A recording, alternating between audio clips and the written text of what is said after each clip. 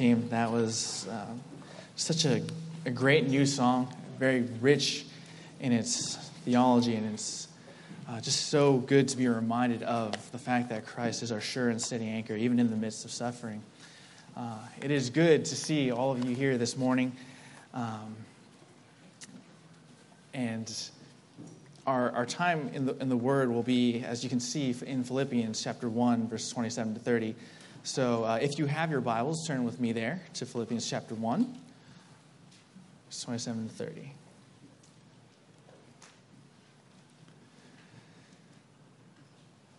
The Word of God reads, "Only conduct yourselves in a manner worthy of the gospel of Christ, so that whether I come and see you or remain absent, I will hear of you that you are standing firm in one spirit, with one mind, striving together for the faith of the gospel.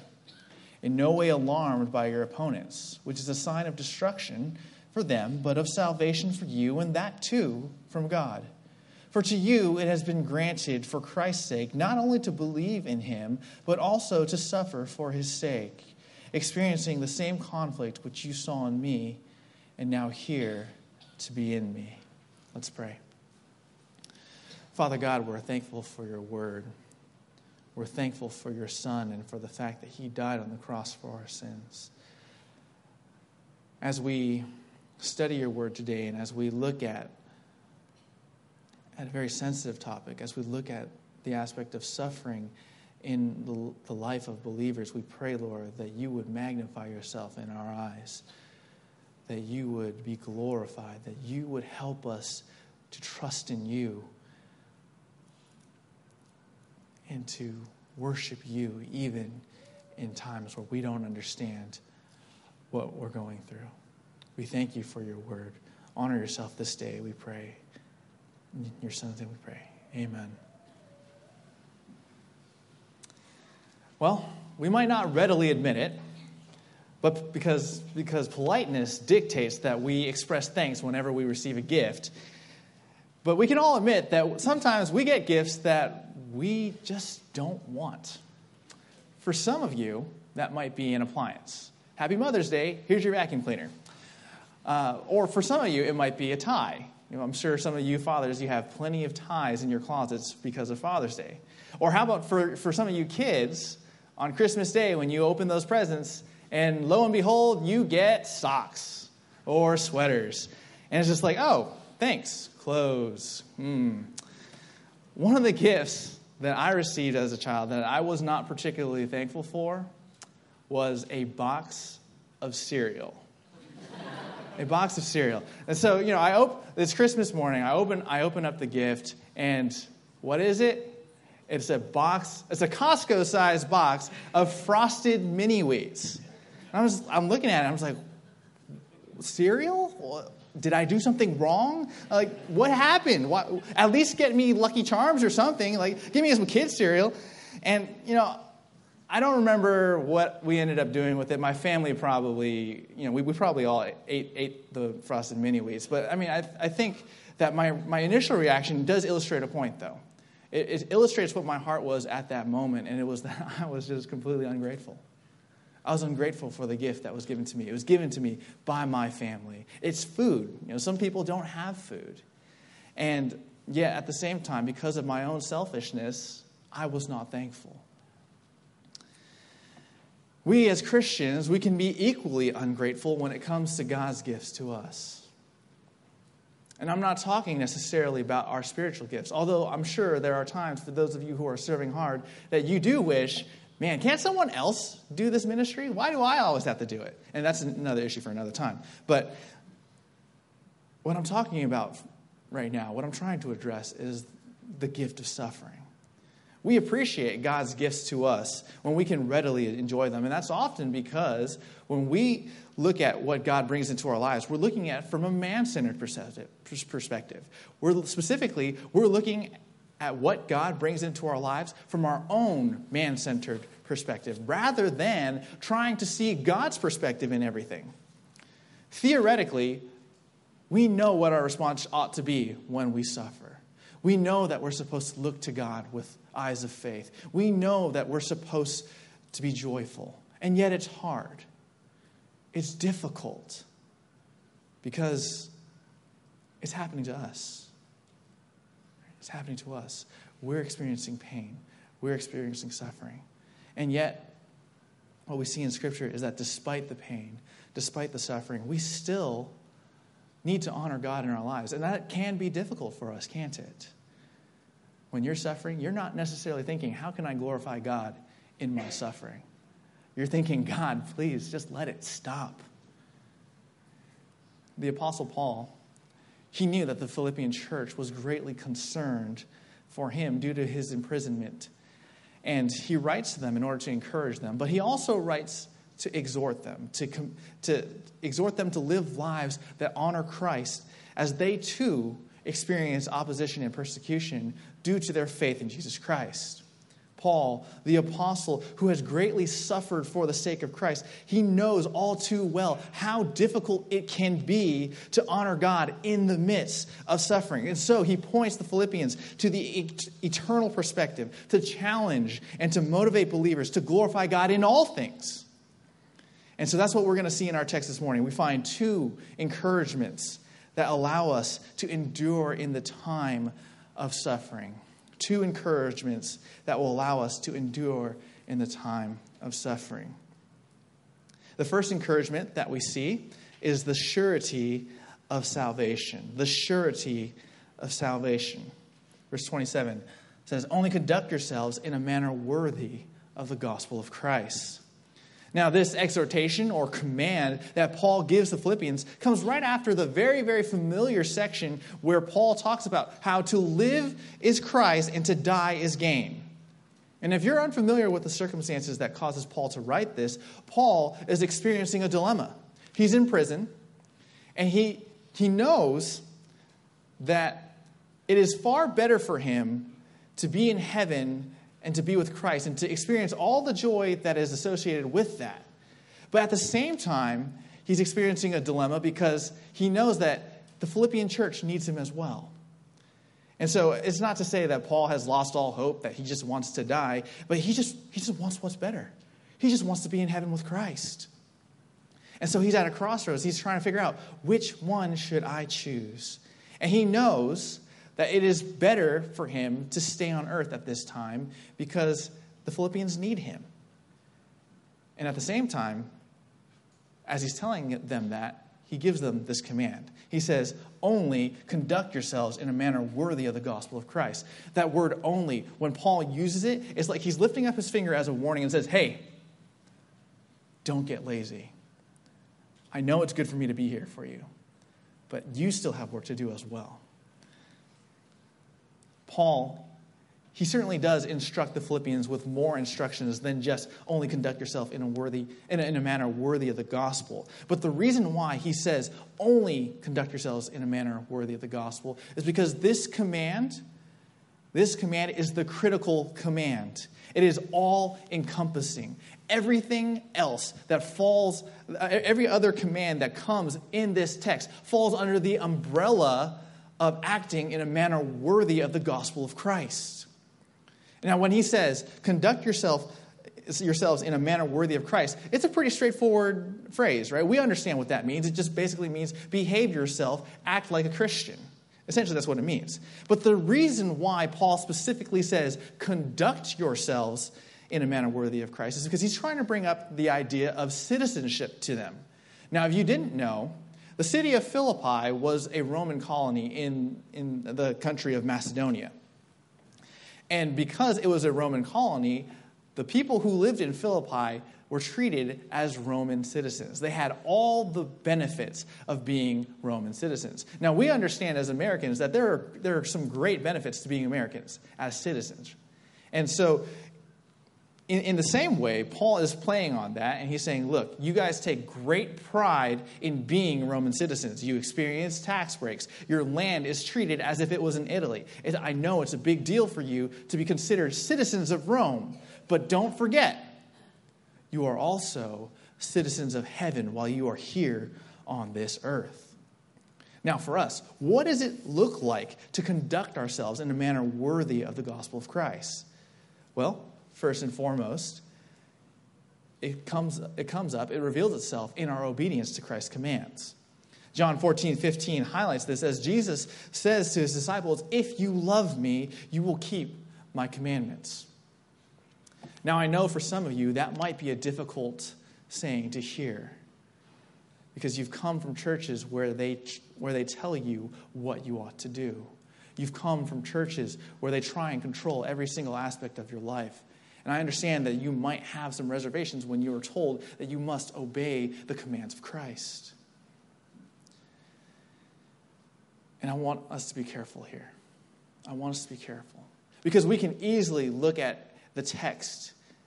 We can easily look at anyone telling us you must obey the word of God. You must obey the commands of Christ and claim that those people are being legalistic. We can say that, right? Oh, I don't like that church. They tell me that I have to obey God because the Bible says so. That's legalistic. No, it's not. It's not. Legalism is not defined by people telling you what to do. Legalism is identified by the addition of requirements to either salvation or sanctification, your holiness. An example of this is you must convert to Judaism first before you can become a Christian. That's not true. That's not what Scripture says. But the Judaizers in the early days of the church said that if you want to be a Christian, you have to become a Jew first. That's not what the Bible says. Or how about this? You have to observe the Sabbath and the dietary laws in order to be a true believer. That's not in Scripture either. Or how about this? It is sin for any believer to watch a movie that is rated higher than G. People have said that, haven't they? Or what about this? If you really want to be holy, then you need to do exactly what I am doing. That's legalism. That's legalism. When you impose your own standard of righteousness and holiness upon what Scripture says, that is legalism. That's what true legalism is. But when we say, obey Scripture, obey what is in the Word, that's not legalism. That's just pure obedience to God. That honors our Lord Jesus Christ because He is Lord. That's why we do it. So if you truly believe that Jesus Christ died for your sins, that He rose again, and you have confessed your sin to God, then you will naturally live a changed life. If we are one in Christ, and we died to sin when He died on the cross, and achieved the same victory that He did when He rose from the grave over sin in His resurrection, then how can sin continue to rule in our lives? It can't. We are not to live as if we did before we became Christians. That lifestyle is dead to us. Why? Because we're one in Christ. If we are one in Him, if we are victorious over sin because of Him, we are to live lifestyles that are radically different from someone who is not a Christian. There is no other option for us who claim to be believers in Christ. We will still struggle with our sin because we still live in these fleshly bodies. However, I don't want that to be an excuse for us either. We can make excuses, right? I'm forgiven. And so, when I sin, it's okay. God's all right with that. Because He forgave me already. All I need to do is just ask for forgiveness and it's all right. And of course, we might not necessarily think of it in that ridiculous tone, but sometimes that's the way that we act, isn't it? We basically excuse our sin. We just turn a blind eye to it. It's all right. I'm forgiven. But that's not what Christ's death and resurrection on the cross affords us. Sin should not be master over us. Anger, pride, sexual immorality in all of its forms, slander, gossip, greed, even our little pet idolatries, all of these sins are what we fight against as Christians. They will not rule over us. They cannot rule over us. They have no control over us because Christ has won, and He did it on the cross. The victory of our Lord over sin is precisely what makes sin in the life of a believer a travesty, a tragedy, a shame, and an embarrassment. Why would anyone want to believe in Christ if when they look at you and me, all they see is themselves? Why would they want Christ? Why would they want anything to do with God? When we sin, we rob the gospel of its power. We rob Christ of his rightful glory because we basically say, it's not enough. Christ's death on the cross was meaningless because I still live in my sin. I still love my sin. That's what we say when we sin. We're essentially just saying, the gospel, salvation, it doesn't matter. It has no power because I'm not changed. That's what we say. But there is hope. There is hope. You do have victory. You aren't overcome by your sin. God is more powerful than our sin. He can overcome the fact that we still sin. He still is righteous and glorious even though we sin. That's a good thing. That's good for us. And he's merciful and gracious to us even though we do at times bring shame to his name. We must strive then, brothers and sisters, to do what is right in order to honor our Lord, to bring glory to him, and to prove him powerful. No matter what our circumstances bring, our obedience to Scripture, it paints a picture to the world and to each other of the God that we worship. So we show ourselves worthy in our obedience, but we also show ourselves worthy of the gospel by standing firm in one spirit. See what Paul says. He says, so that whether I come and see you or remain absent, I will hear of you that you are standing firm in one spirit with one mind, striving together for the faith of the gospel. When Paul writes this, he's writing very close to his impending release from prison. And so he knows that he's going to get set free. He's not going to die. And he has every single intention to go visit the Philippians. But at the same time, he also understands that God could very well have different plans for him and that he might not see the Philippians. So he says to the Philippians, conduct yourselves in a manner worthy of the gospel so that whether I see you or whether I just hear of you, I know that you're standing firm. The goal is for the Philippians to together stand firm for the sake of the gospel. The idea of stand firm has this idea of being resolute, immovable. You hold your ground no matter what comes at you. And something that we can't necessarily see in the English, it's clear in the Greek, but it's you can still figure it out if you're just reading in context. But it's Paul's desire is not just for individuals within the church to stand firm, but it's for the entire church together as one body to stand firm. You, plural. I want to see you, plural, standing firm in one spirit with one mind striving together for the gospel. He wants to see the entire church standing firm. He's talking about the unity of spirit that is given to us by the Holy Spirit as a result of Christ. The same unity of purpose can only be possible in Christians if we are one in the Holy Spirit. And that's an amazing thing as well, isn't it? The fact that no matter where you are in the world, if you come across other believers, you are family. The majority of you here this morning are not my blood relatives, but you are my family because of Christ.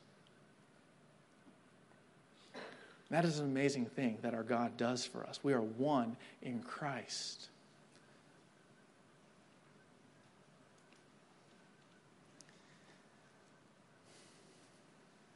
This is further explained.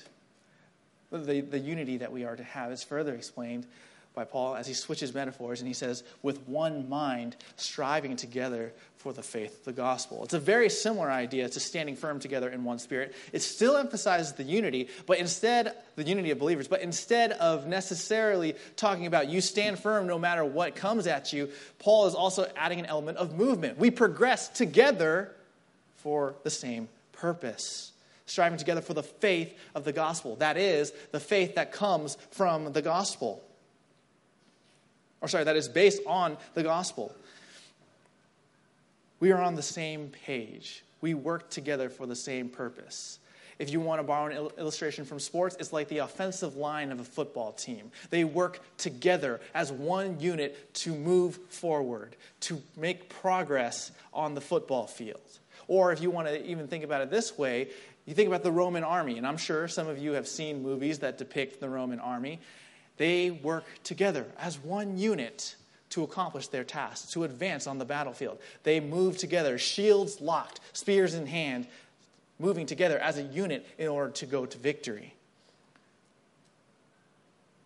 We as Christians, we need to work together at all times, but especially in times of trouble. Especially in times of trouble. We are each other's support. We care for one another. We uphold one another when times are difficult. We stand united in our struggle for the cause of the faith. We long for the same thing. We long for the spread and the growth of the faith in the world. And we show our God mighty in our unity. But we also show our God mighty in the way that we respond to trouble. Look at verse 28. He says, in no way alarmed by your opponents, which is a sign of destruction for them, but of salvation for you, and that too from God. Not showing alarm when we are faced with our opponents is another way that we act in a manner worthy of the gospel of Christ. This phrase, in no way alarmed, it brings to the Philippian mind, at least, the idea of young horses, or horses that are startled, and then they go and stampede. And sometimes that can be our reaction when we're scared too, right? You get scared and you just run. Or you panic. Now, we don't know specifically the opponents of the Philippians. Paul doesn't specify that, but he doesn't have to. He's writing to the Philippians. They already know who's against them. But it could be a combination of a couple of people. It could be the Jewish people that are living in Philippi. It could be anti-Christian Philippians who are loyal to Rome. And it could even also be those who falsely claim to be Christians. But at the same time, Paul says, it doesn't matter. It doesn't matter who they are. It doesn't matter who they are. It doesn't matter what they say. Don't be alarmed by them. For us, the opponents today could be the government trying to take away our religious liberty. I'm sure that you are very aware of what's going on in our government right now. Politically, it does seem very, very, it is just very troubling. There's nothing we can say about that, really, outside of that. Our opponents could also be our coworkers. It could be our friends. It could be our family who mock us for our belief in God. Or it could just be the people that you strike up conversations with. It doesn't matter who they are, though. Don't be alarmed by them. Don't be alarmed when you're opposed. Now, I'm not saying either that you should be brazen, that you should be disrespectful, and that you should attack them, but I am saying stand firm. And that's what Paul's saying as well. Stand firm. Have courage. Our God has secured victory, and he is by your side. Remember, our Lord Jesus, he reminds us in John 15, 18, 20, that the world hated him first. And if they hated him, they will surely hate those who follow after him. And if they persecute him, then they will surely persecute us as well. So we're not surprised by suffering or persecution for our faith. But we also want to be careful of two things. We want to be careful of being intimidated into silence, which is our natural default. If we're scared, we just don't speak up. We don't say anything. Or, we also want to be aware of the other thing, too. We want to be aware of aggressively going after those who do not believe what we believe. Being alarmed can cause us a sort of fight or flight response. And we have to be very careful as Christians of being contentious. Careful of being contentious. One of the ways that I have to be careful myself is when I read news articles or blogs or even faith-based posts on Facebook. You got to be careful of those comment sections, of those Facebook debates. And I'm sure for some of you, if you've read the comment section of any sort of news outlet or Christian blog, you know some of the trouble that starts there. And to be honest, it is quite shameful for those who claim to be believers to be on these comment sections, ripping to shreds mercilessly the people that post. We have to be careful of that. They're unbelievers. They're not going to act like Christians. Don't expect for them to have Christian values when they obviously do not have Christian values. When you go after them like that, and I'm not saying that you guys do. It's not necessarily a problem that I'm aware of in this church. But be careful. But when we go after people like that, we bring dishonor to our Lord. We bring dishonor to Christ because we basically act as spoiled children who think that we're right in arguments. So we have to be careful of that. Be careful of the way that you conduct yourself because we want to act in a manner worthy of the gospel. We don't want to bring shame to our Lord. So we have to be careful of that.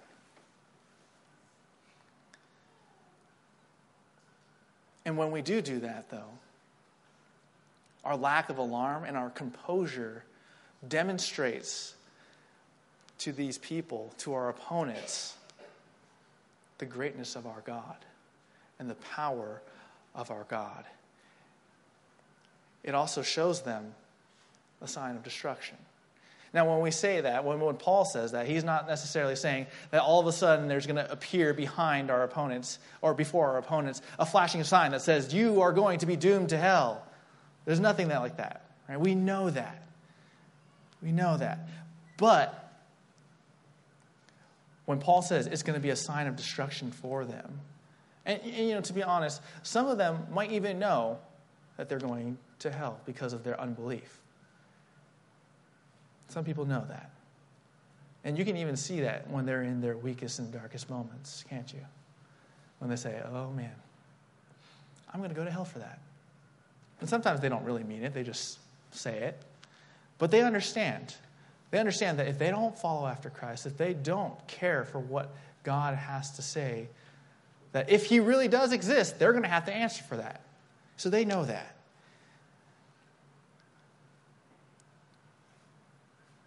But the biggest thing that shows up as a sign of their destruction is the way that we respond when they see us and they realize that we're acting on conviction, that we're not giving up, that we will not be intimidated, we will not be silenced, we will stand for the righteous standard of the gospel, even if it doesn't make any sense to them.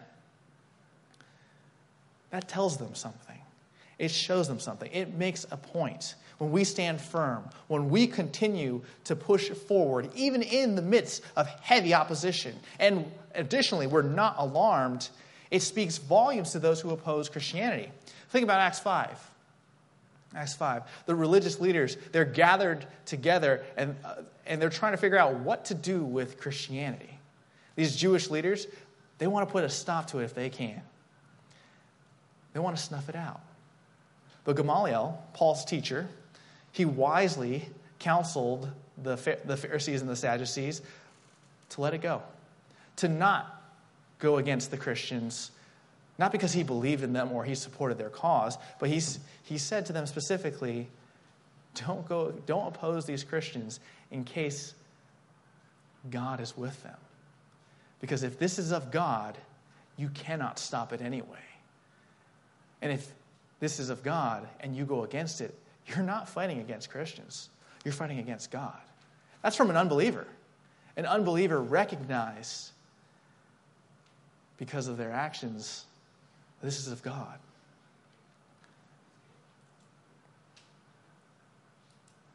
When we stand firm, when we push forward, when we're not afraid, it's also a sign of salvation for us as well. It reminds us of the surety of our salvation. Our ability to be bold and to stand up in the face of persecution and suffering is a confirmation to believers that our God is with us. It is confirmation that our salvation is sure because God has won. Think about this. In 2 Corinthians 11, 24 to 27, Paul talks about all the things that he has suffered through, all the things that he's survived. He was whipped to the point of death many times. He was beat, he was imprisoned, he was shipwrecked. He suffered all of these things, and yet he was still going at it. He still stood up for the gospel. He still preached the gospel. One particular incident, Paul was dragged out of the city to be stoned. And all the crowd threw big hunking rocks on Paul, and they left him for dead. They thought he was gone. I mean, after all, who could survive getting those huge rocks thrown at them? So Paul, after he's stoned and left for dead, what does he do? He doesn't just lie there. He gets up. He gets up and he marches himself straight back into that city, and he continues to proclaim the gospel. And if you're a rational person, you ought to think, why? Why would you do that, Paul? Why would you, getting stoned to within an inch of your life, get right back up, go back into the city, and do the exact same thing that got you stoned in the first place? It really doesn't make any sense. Why would you do that? It's because Paul was driven by something. He was driven by the glory of God. Paul understood how significant the glory of God was. It so enraptured his mind that all Paul could think about was the glory of God. It doesn't matter necessarily if his life was lost. All he cared about was the glory of God. That's all he wanted to see. So it doesn't matter whether he gets killed in the process. He's going to continue to go forward to proclaim the glory of God to all the nations so that Christ can be glorified, so that Christ can be made glorified in the eyes of all. And we don't live like that necessarily. Do you care about the glory of God? Are you driven by that?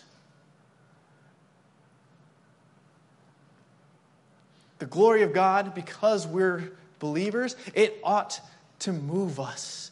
It ought to be our motivation to live holy lives and to proclaim the gospel to others. If you don't have that as your driving factor, then you just become Sunday Christians, living in your religiosity. The glory of God is everything to us as believers. It moves us forward. It's the reason why we are willing to suffer for the sake of Christ. It's because we know that there is something bigger than us. It's God. The glory of God moves us for that. And He will do everything, even in the times of suffering, in order to accomplish that. Some of you might think, I don't know how I'm going to react in the time of suffering. If someone were to say, your life hangs in the balance, what do you have to say for yourself? Some of us just have no idea what we're going to say. And I'll be honest, I don't know what I'm going to say, but that's okay too. Why? Jesus in Matthew 10, verses 19 to 20, He's telling His disciples that they will experience hardship. They will be handed over to the authorities. They will have to answer for their faith.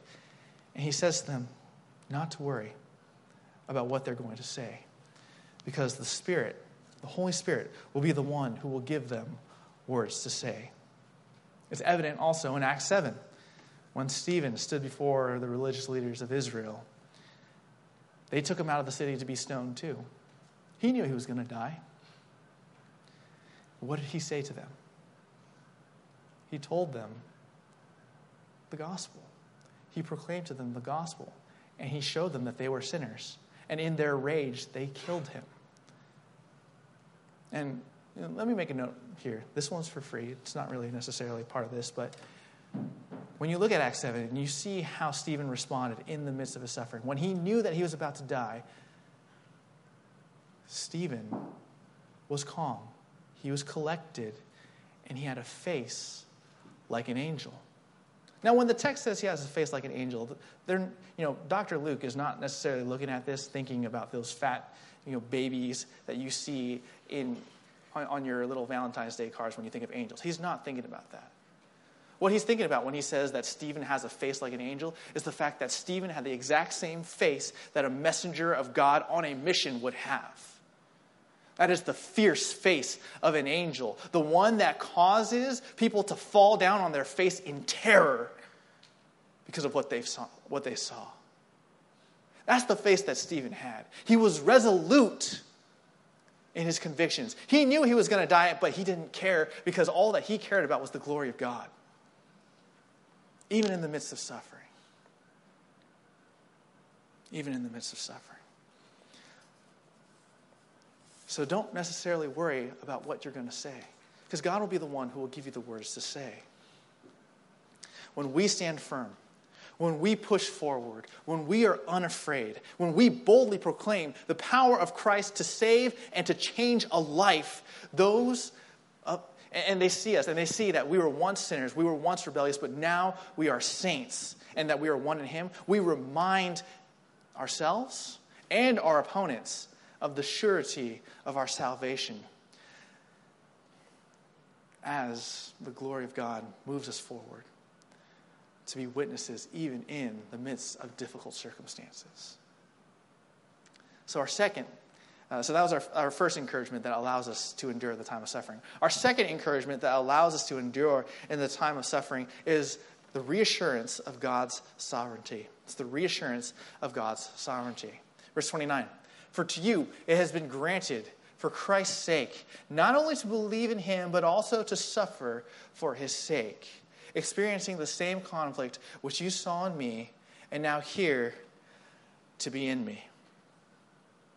As Christians, we say that we believe in the sovereignty of God. And that's true. We do. But when the rubber meets the road, when you get into an accident, when you lose all of your earthly belongings, when you lose a loved one, when your relationships crack and falter, that's when we struggle to really live as if God is sovereign. Because we can't see what He's doing. And the only thing that we're really left with is to ask the question of why? Why, God? Why am I suffering? It's a real pain that we have. But at the same time, you can trust that your God loves you and that He's still good. And that suffering isn't necessarily as bad as it seems. And I'm not trying to minimize suffering at all. But let me explain why. Paul, in verse 29, he's providing the reason why we ought to conduct ourselves in a manner worthy of the gospel. Look at what he says.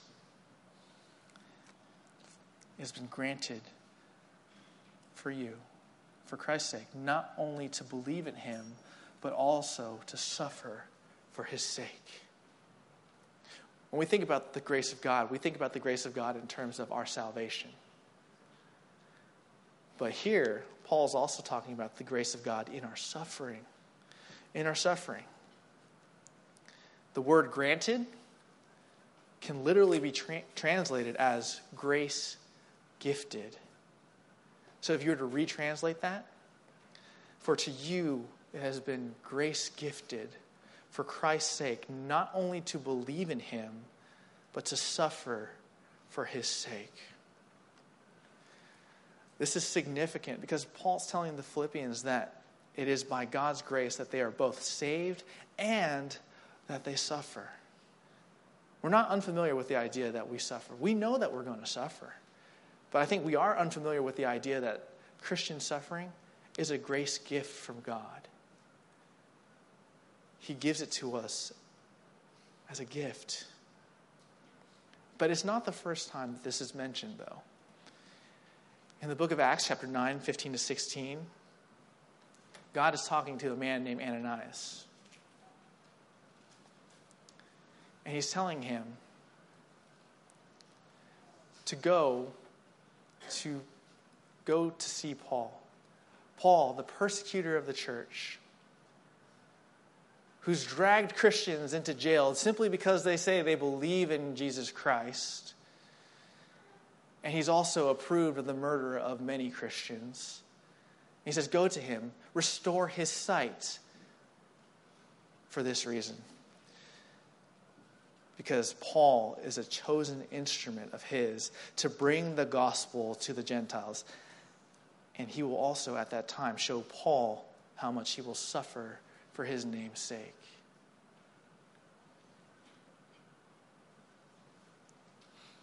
Paul's very salvation was for a purpose. And though Ananias was afraid of being killed by Paul, and rightly so, because of what Paul's done, God says, no, don't be afraid. Heal him, because this is the plan that I have for Paul. Paul is my chosen instrument, and I will use him and his unique gifts, his unique abilities in order to spread the gospel throughout the world. And by using this unique man in order to proclaim the gospel and holding him up and comforting him in the midst of suffering, God transforms Paul and teaches us how we are to respond in the midst of suffering. Now, we are obviously not Paul. Our character is nothing close to Paul's. And so our mission is a little different. It's not exactly the same as Paul's mission. We are not the apostles to the Gentiles, but we do share in the same goal of the mission in that we do share the gospel to the world. We as the church, united as one church family, united as one church body, have as our goal the spread of the gospel throughout this world for the glory of God. And yes, there will be times when we will suffer because God has grace gifted it to us. And the extent to which we suffer is going to be different from person to person. The way that I experience suffering might not necessarily be the way that you experience suffering. The things that I consider suffering might not even be a thing to you. And that's okay. That's okay. 1 Corinthians 10:13 says, "No temptation has overtaken you except that which is common to man. And God is faithful, who will not allow you to be tempted beyond what you are able, but with the temptation will provide the way of escape also, so that you will be able to endure it." When we think about temptation, we often think about temptation in light of temptation to sin. But that's not necessarily what Paul is getting at here. The word that Paul uses when he says no temptation has overtaken you is actually a word for testing. And it's a testing that looks to see if one will pass or fail. And obviously, the connotation is a little more negative. It's a testing to see if you're going to fail.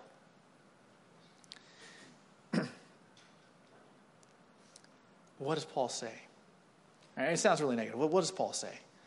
He says, no temptation has overtaken you except that which is common to man. When we suffer, we tend to think that nobody else understands what we're going through. That we're alone. And that's not true.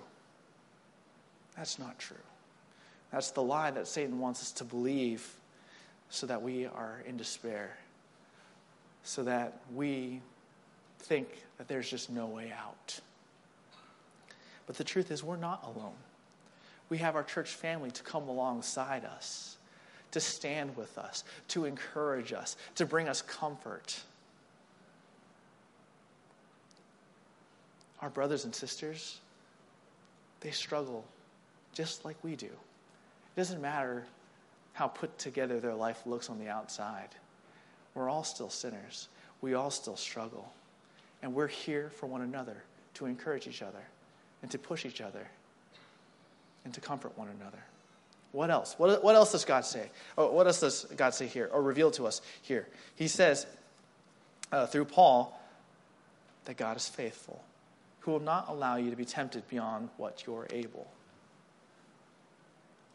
Even though it's hard, you are able to overcome temptation. You are able to overcome the testing of your faith that looks for you to fail. Why? Because God gives you the strength to do so. He, in fact, is the one who provides the way of escape so that you can endure it.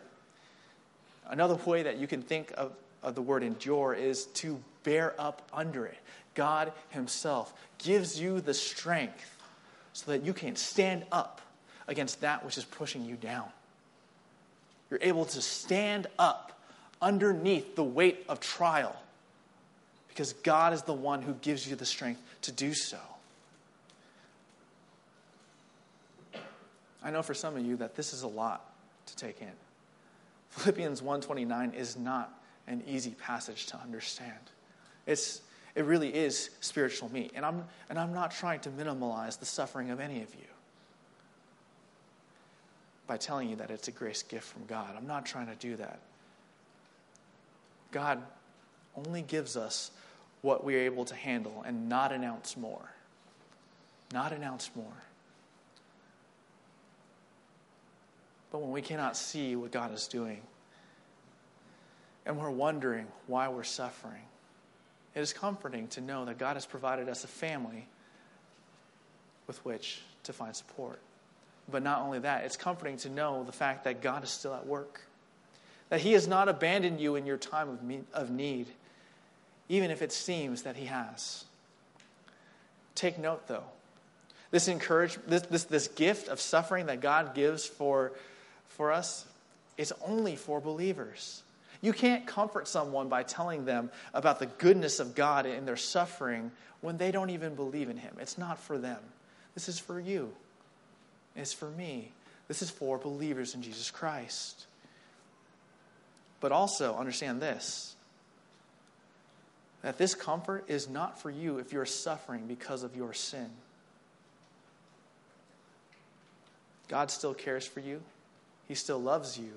But when you suffer as a result of your sin, that's discipline. That's not a grace gift. That's discipline. Well, actually, you know what? It is a grace gift in the sense that God cares for you and that he's disciplining you because he loves you. But don't find comfort in that if you're in sin and you're suffering. If you're foolish and you go out and you do something terrible for the sake of the gospel, thinking that you'll be justified before the eyes of the Lord because of that, and you suffer rightly because of it, don't think that you're suffering for the glory of God. Don't think that he is pleased with you when you do stuff like that. The thing that comes to mind for me is that man who went to the abortion clinic and shot up all those people that were there. This was about a year or two ago. And he did it because he says that he wants to honor life and he wants to honor God in opposing those who take away life. Does that make any sense? No. And so he should deserve every single ounce of judgment that he gets for that. God's not honored by that. He's not. So understand that this is not for you if you've committed sin. The comfort that we find from the grace giftedness of suffering is from the kind of suffering that God brings into your life, that he allows into your life unexpectedly. It's hard to see how suffering can be a grace gift because it's intensely personal. It's emotionally raw. And it doesn't become any easier to stomach whether you've been walking with the Lord for a short time or for a long time. It's still hard. It's still suffering. We still hurt. But for those of us who've been walking with the Lord for a long time, it's slightly easier because we know when we suffer that we are to look to the Lord, that we're trying to process it from God's point of view rather than our own point of view. Obviously, this is something that requires great wisdom when we try and comfort others in their suffering.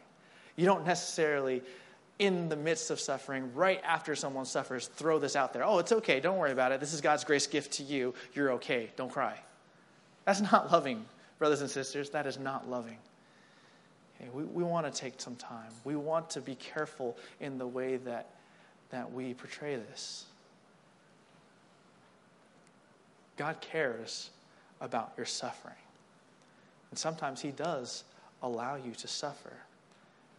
But the reason why he does that, the reason why he grace gifts it to you, is so that you can know him in a way that wasn't possible before he gave it to you. He needs to put you in that position to receive his comfort. And sometimes, the way that we are right now, we're not ready for that. So if you really love God with all your heart, if you're praying for him to transform you, to use you for the glory of his kingdom, and you want to have that closer walk with him, know that he will give it to you. But sometimes that also means that he needs to prepare you for that, and sometimes that comes in the form of suffering. Suffering is something that God gifts to you so that you can be transformed into that man or woman that God wants you to be. Again, I'm not trying to minimize any of your suffering. This might hurt. It might hurt a lot. And sometimes there is no bouncing back from the suffering that you receive. Sometimes you don't get back what you've lost. It will be difficult, but our God is kind to us. He will be patient with us. He will be gracious with us as he puts us exactly where he needs us to be in order to be useful for him and his kingdom. I don't know why some of us suffer. I don't know why some of you have suffered what you've suffered. I don't have an answer for that. And I'm not going to pretend like I have one.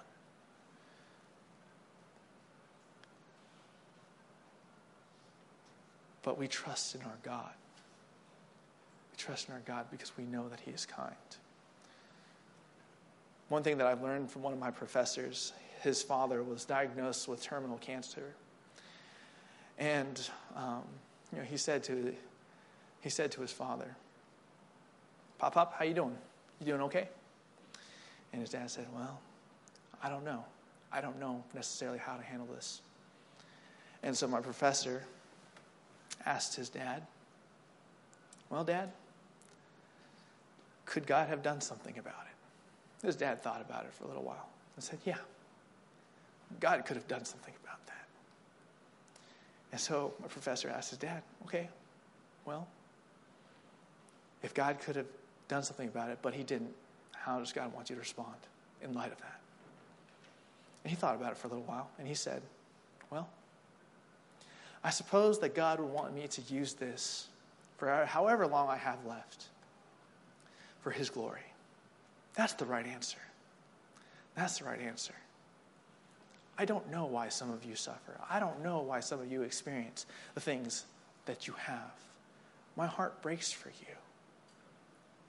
It really does. And I'm not just saying that because I'm up here. It really does break for you. I feel grief for you. I will weep with you. But we have to understand, God could have done something about this. He absolutely could have. But when he doesn't, how does he want us to respond? How does he want us to respond? He wants us to respond by glorifying him.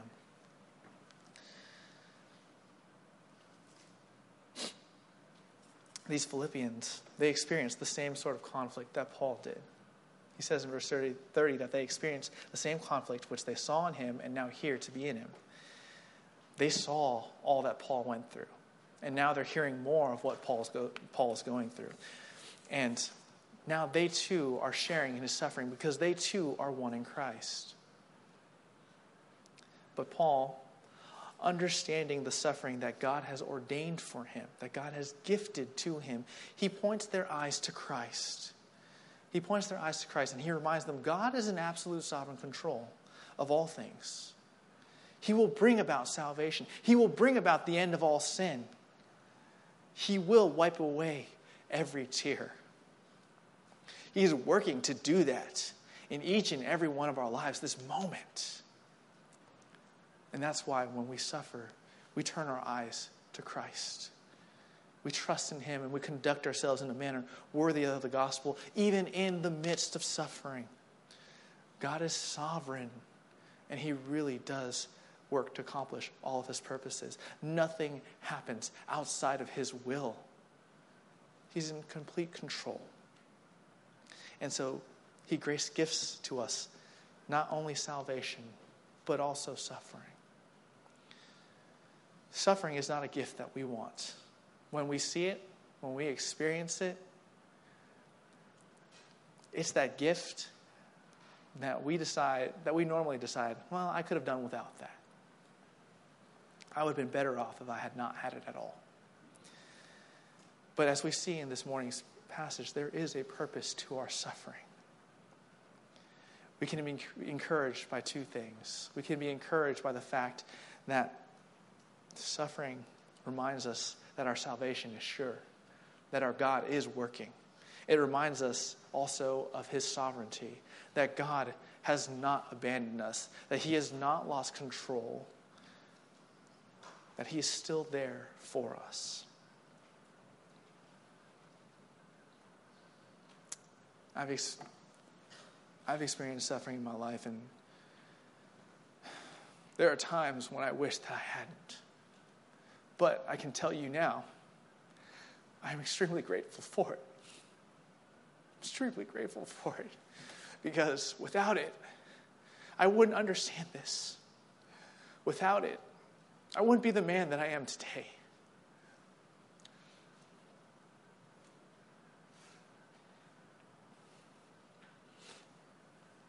God has put me exactly where he wants me to be. He has had me experience exactly what he wants me to experience so that I can in turn come and encourage you to be a useful instrument for him and for his glory. He's given me exactly what I can bear so that I can be useful. And because his glory is all that I care about, that's great for me. It's awesome. It's a privilege to be able to suffer for his sake.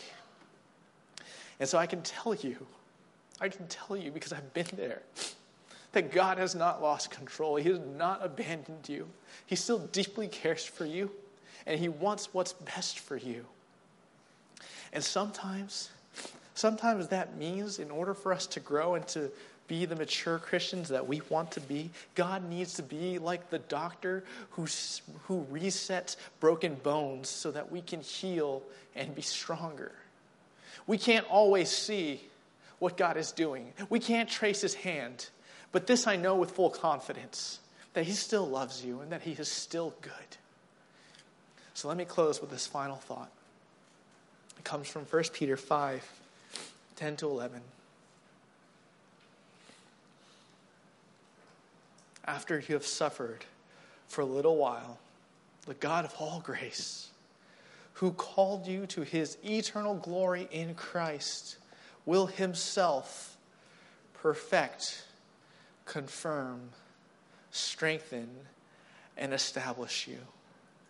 To him be dominion forever and ever. Amen. Let's pray.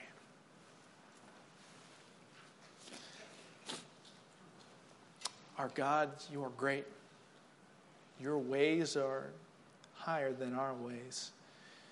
We often don't understand why we suffer. And Lord, it hurts. It really does hurt. But we're thankful to you that you are the one who binds up the wounds, that you still care for us even though you allow for us to suffer. We pray, Lord, that you would strengthen us now, that you would allow for us as a church family, as one body, to come alongside those who are suffering, to encourage them, to weep with them, and to comfort them. We pray, O Lord, that even though we might not necessarily jump for joy when suffering comes, that when it does come, that you would help us to look at it with eyes of faith. We thank you for your grace. We pray, Lord, that you would help us not only to appreciate our salvation, but also suffering as well. Thank you for your goodness to us and for your kindness to us, and that you do what is good for us, even though it might not necessarily be good to us in that moment. Thank you, Lord, for everything. Just in your Son's name that we pray. Amen.